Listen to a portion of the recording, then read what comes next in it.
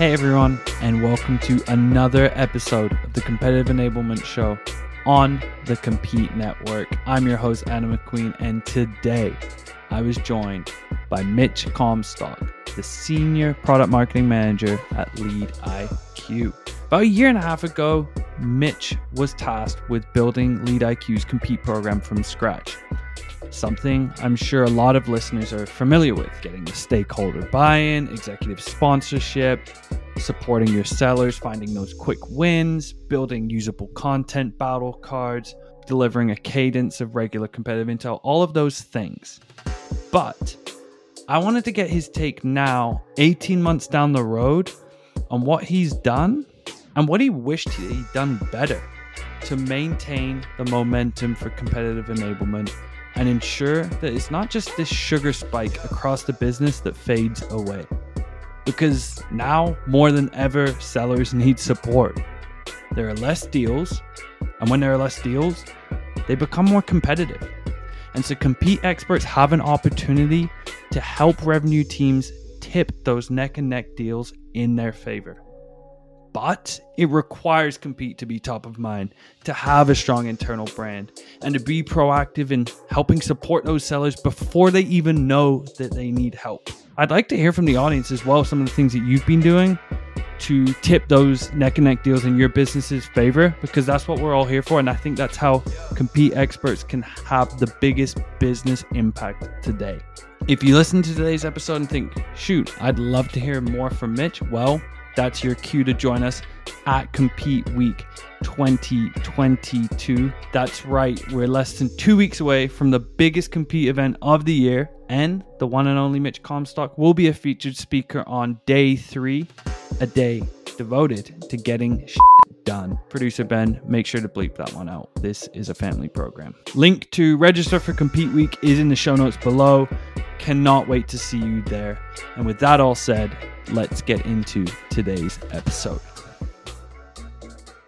All right, today I'm joined by Mitch Comstock, recurring guest Mitch Comstock, the Senior Product Marketing Manager at LeadIQ. Mitch has been a product marketer for more than 5 years, spending time at Flexistential and Akita Box before joining LeadIQ. Also, going to be a featured speaker at Compete Week 2022. So make sure you register, catch Mitch's session there, along with plenty of other awesome sessions. Mitch, thank you so much for joining me today. Great to be here, Adam. Thanks for having me. It's almost a year to the day, I think, since you joined us last. Maybe it was around January. And a lot of things have changed since we last spoke. As we know, the market's a little bit more volatile right now. There's a lot more uncertainty, budget freezes, there's potential layoffs, reorganizations, restructuring. And what we want to talk about today is how Compete experts can make sure that Compete stays top of mind, business critical, and off the chopping block. So Mitch, can you share a little bit about your experience so far with getting the initial momentum for Compete and keeping that top of mind amongst the organization amidst the last year or so? Yeah. So when I joined LeadIQ about a year and a half ago, I was starting the Compete program kind of from scratch. You know, like a lot of organizations, we had random documents, people doing different things, but coming in, building the business case for that Compete program was a big priority. And it's a big lift for any, especially solo product marketers or people who are just starting kind of a product marketing team.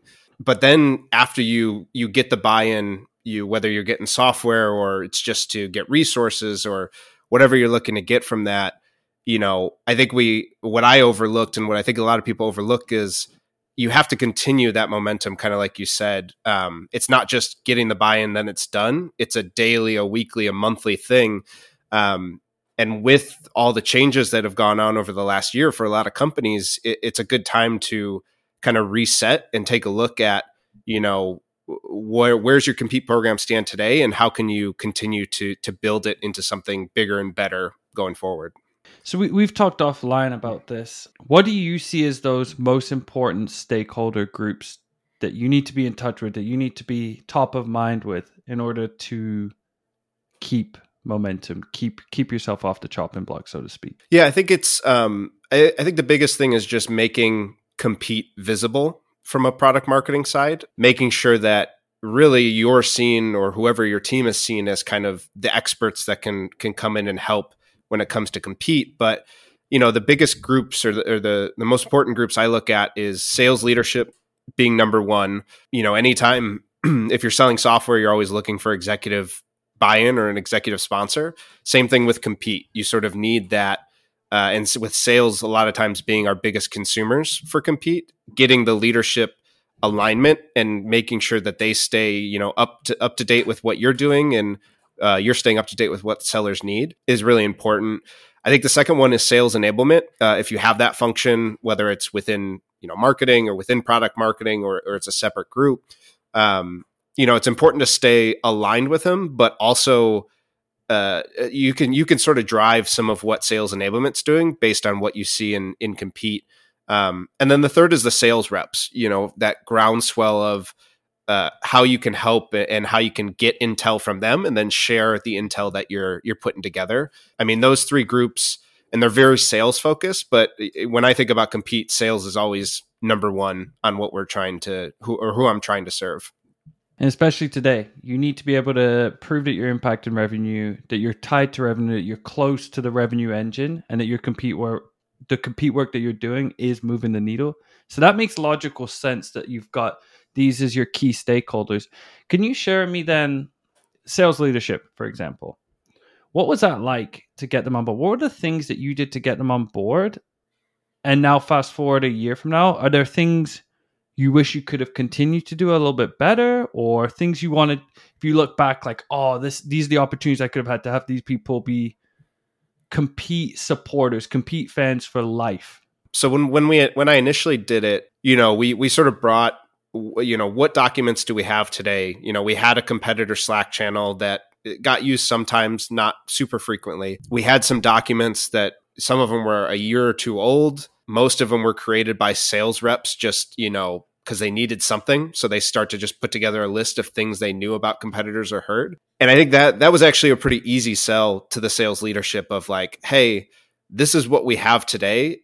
And, they've been in the business a long time. So they knew, that's not good enough. That's not what the reps need. I think after getting sort of that initial buy-in, though, as things changed, and LeadIQ was had new people come in, we had changes to how the org was structured. I think what I would definitely do differently is try to get a regular cadence to stay on top of and keep Compete top of mind for them, because you do the initial and then it kind of gets forgotten. They've got a million things on their mind. Most of it's around pipeline, and Compete's just a small part of what goes into that. So really trying to keep that top of mind, especially if you do have changes within your org where, not everybody thinks about Compete the same way, especially in sales. People have different ideas of what a battle card looks like, or what is important for sales to have. So it's really vital, especially when new people come in, but even as you go throughout the year, to understand, is everybody still aligned on what reps need and what's important? And then if you're not, you could start to discuss, what's the best way forward? Which of these makes sense? What I'm hearing from you is that sort of, this is mentality. Actually, our product marketing team always mention this, and it's something that I've kind of taken into our own work here. It's like build in public, and even like share the vision, share the process in public, because like you mentioned there, things are going to change, needs are going to change, and if people don't even know what is happening behind closed doors in the world of Compete, then how are they going to, how can you tailor what you're doing? How can you support their needs if it's that kind of chasm? There's a bit of a split between them. What you mentioned, and I'm thinking like there might be listeners that are thinking, oh crap, as they hear that, oh yeah, I got initial buy-in when I built the business case for resources, tech, whatever it is, for justifying having a Compete program within the org. But I haven't followed up with my CMO or my director of sales. I haven't followed up in the last 6 months. And you mentioned that hindsight, regular cadence or touch point. What would that look like? So if someone's now like getting a little bit nervous, they're like, crap, I need to get these regular touch points. What would the cadence be, and what would you actually deliver to someone that's an executive that has different needs, probably needs information shared differently than a seller or something like that? I think kind of that sales leadership, they're not necessarily going to care about, how often this battle card was accessed by a sales rep.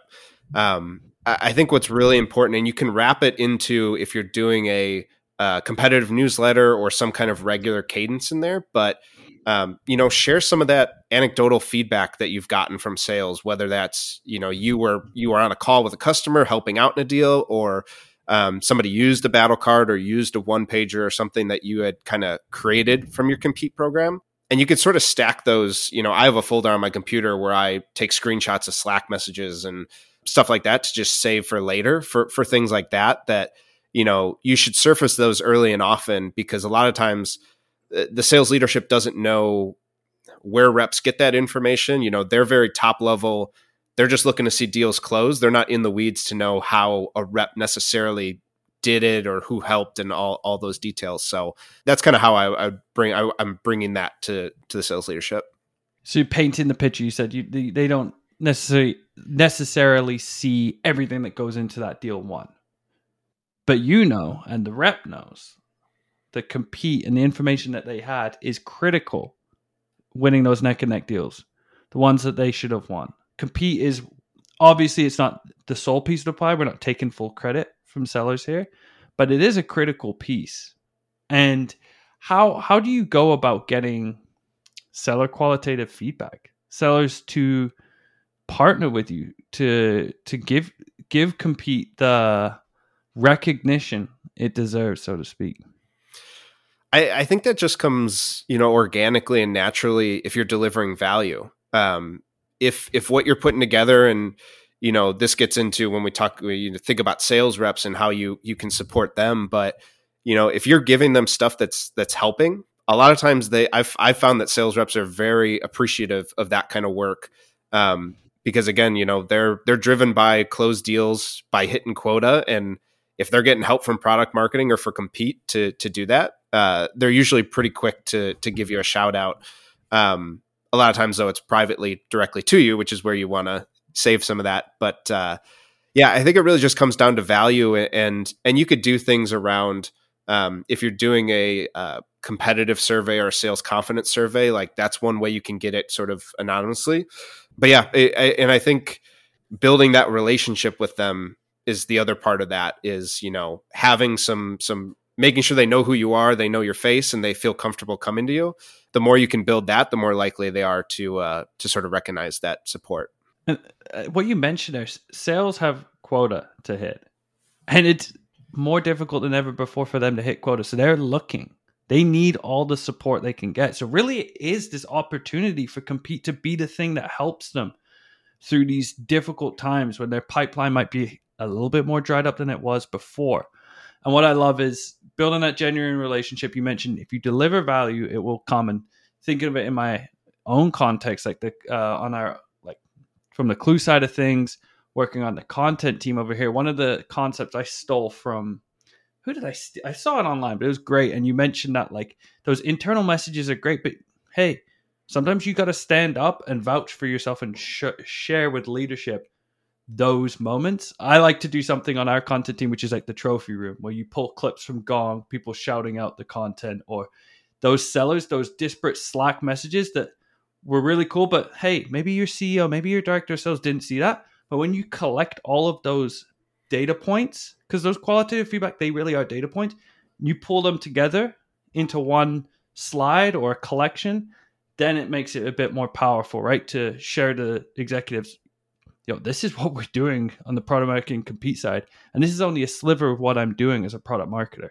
Yeah, you definitely need to toot your own horn a little bit, because they're not going to go out of their way to find it. So bringing it to them, and wrapping it into some of the deliverables you're already doing there. But you definitely touched on something of, deals are becoming more competitive.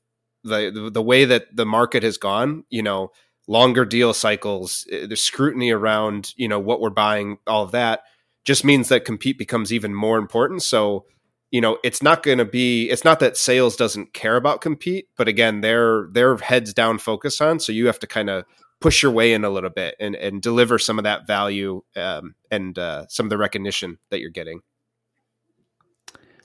So the second stakeholder group you mentioned there was sales enablement. Like, you need to partner with sales enablement. You're in a unique example, I believe, as the product marketer. There's probably folks listening today that's the product marketer, solo compete team of one, wearing many hats. You're probably the researcher, the analyzer, and the enabler all in one. And that's what you were originally. And then sales enablement came into the picture. The function got established at LeadIQ after you'd set up compete. What was that like with sales enablement coming? You know that from a compete standpoint, enablement is such a core piece to what we need to do to be successful. So what was that like when sales enablement came in? Yeah, it's different when if you've been running some enablement or all of enablement. It's definitely for the better, having a team that can sit there and do it, where product marketing or compete is delivering the content. I think the trap that you might find yourself in is, if sales enablement's driving the entire agenda for what that month's training looks like, you as product marketing or compete, you still have a seat at the table. And when you see things that need to happen, you shouldn't be afraid to reach out and make that happen. Make the case on why we need to do training on this competitor, or, talk about this trend that we're seeing from multiple of our competitors, things like that. And I think that's where having some of the data, around if you have win-loss, or even just understanding how often competitors are coming up in deals, that's one good way to do it. As you see new announcements come out, things like that, if you have a Gong or a call recording service and you can hear some, common words that are coming up or common objections that you're hearing, that's where you could start to make that case using some of that. But yeah, I think, don't be too passive with sales enablement. They're looking for material to help the sales team. That's what they're there to do. So make sure you're driving some of that from the product marketing compete side, so that it doesn't become, take a back seat to everything else. Cause there's always a million things that they're trying to get the sales reps to do. What kind of enablement sessions have you found have been the most sticky for sales reps, or the most valuable? I think anything that has, a proof or some sort of like something that they can watch and see in real time or real life. So that's where the call recording is really great. You can show, I've had examples of, a competitor has changed their positioning, and I go into our call recording into Gong, and I find that one of our solutions engineers nailed the objection before I even had a chance to put it together. And that's just so easy to just take that and say, hey, if you hear this, we know they're talking about XYZ, here's a best practice response from so-and-so. And then you're giving them the good answer, but you're also shouting out somebody who, had done a good job on that, which is another way to build some of that trust with them. Those I think are always way more valuable than us going through slides or, talking about news stories. Like, get some real, or even just pull the objections you're handling or hearing from prospects. Get some of that from your sales team, whether it's just them telling you, or like I said, if you have actual video and recordings of them saying it. We'll be right back after a word from the Compete Network. Hey everyone, I'm Jason Oakley, co-host of Compared to What, a show where my friend Federico and I dive deep into the all-important tool in a product marketer's toolkit, the comparison page. We guide you through real-life examples from brands like Shopify and BigCommerce, Chromecast and Airtable, Asana, ClickUp, and more, taking a look at the good, the bad, and sometimes the ugly along the way. So come watch Federico and myself on Season 1 of Compared to What, only on the Compete Network. All right, back to the show. To your point, though, sales enablement isn't just compete. And there's probably a lot of needs. There's probably a lot of things they need to fill for a seller. There's probably a lot of seller requests. But what have you done, or what have you started to do to get your foot in the door and showcase the sales enablement? Hey, we should be running more sessions on competitors. Mm-hmm. Yeah. So, you're probably meeting with sales enablement or having some kind of regular check-in with them. But when I think about, one of the things I started doing to bring some more credence or some more power to what I'm talking about from compete is I've actually started tracking the ad hoc requests I get for Compete. So, every week, sure, everybody that's listening to this gets this where, sales rep A reaches out about this thing. Sales rep B on Wednesday reaches out about that thing. But having kind of just a running list of all those, and then you could start to see some trends that you might miss otherwise. And then using that list to bring it to, into a sales enablement meeting to say, hey, in the last month, I've had 10 reps ask me about this competitor. Like, we should probably do a quick training, or I could do a video about it. Like, you can work around the tactical on that, but that helps again show, A, what's going on in your world, so that sales enablement, that's good for sales leadership too, to see something like that. But it also has kind of the proof point to say, this is what I'm hearing. Can we do something on it? Or I feel like we should be doing something on that. It's really showcasing like the demand for what you provide, or like your service, really. It's another way, like, we mentioned at the top, same with the executive. They don't know how the sausage is made. They just need to know it's being made. But it's really upon you as the Compete person to build in public, show your work, show where that demand is, and show where you're filling in gaps within an organization. Absolutely. Especially if there's a new sales enablement function that's developed. Like, you need to start working in tandem with them. There's an opportunity there. If you don't communicate, if you don't work with them, for Compete to fall to the side, or there's another set of hands that can help you bring Compete into what you're doing to support reps to win deals. Again, especially when it's harder and harder to win deals, which gets us to that last stakeholder group, sellers themselves. Having sellers in the field that are not only using your content, but are vouching for your content and for you as well as that Compete expert. What are some of the ways that you've been working hand in hand with reps? And for, again, listeners, what are the things that they could do tomorrow to start building a really strong rapport with sellers that are going to go to bat for them? Yeah. It's all about staying close. And there were some things shared on LinkedIn recently, when we're doing Compete or sales enablement or whatever, you're not every rep is going to take what you're delivering, especially if you've got seasoned reps. They've at your company for a long time. Like, they know a lot of this stuff because they've lived it, they've done it. So, but when we're thinking about sales reps, there are sales reps who need your help and need your content.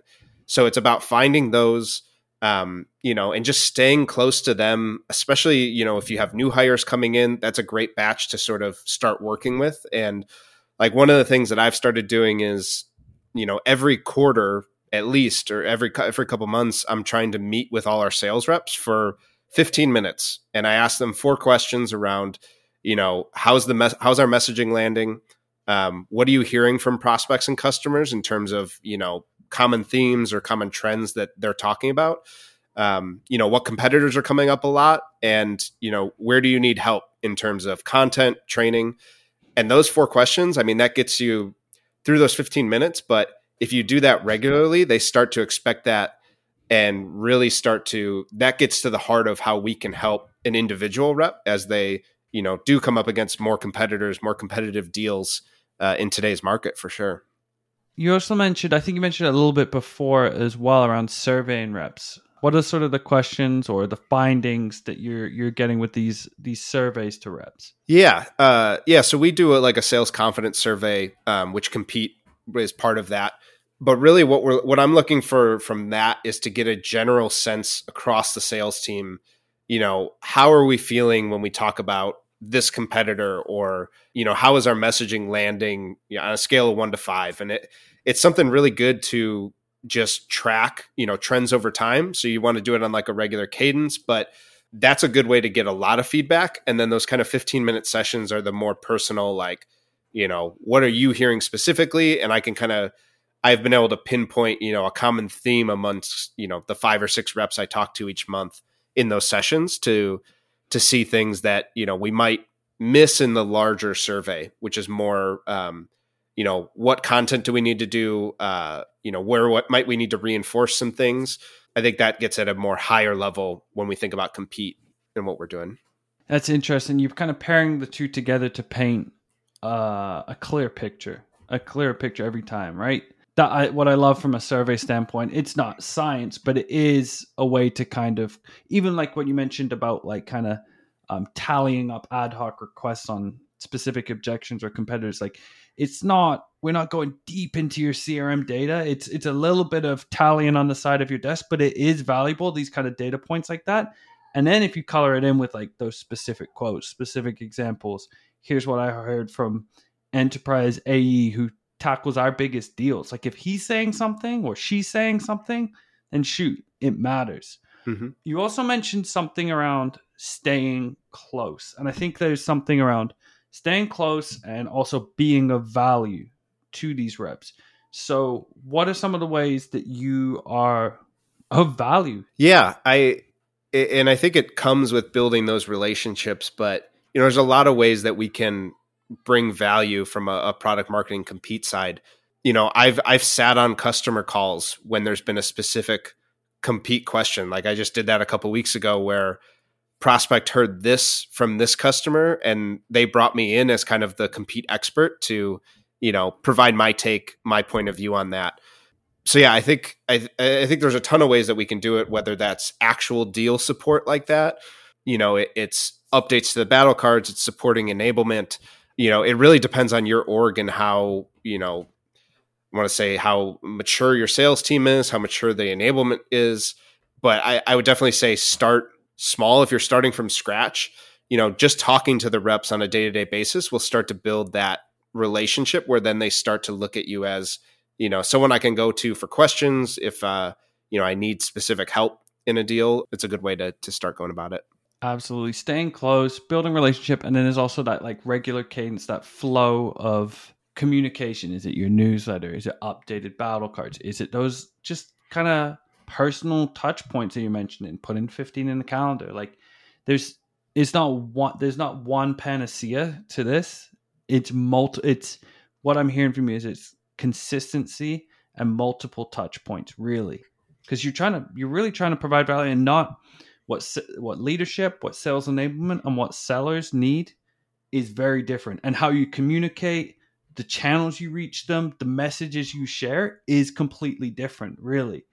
But you need these three groups to be on your side, to be the people that when they're in a neck and neck deal, they're struggling to come up with the answers to really closing a deal against a competitor. They're going to look to you. They need to think.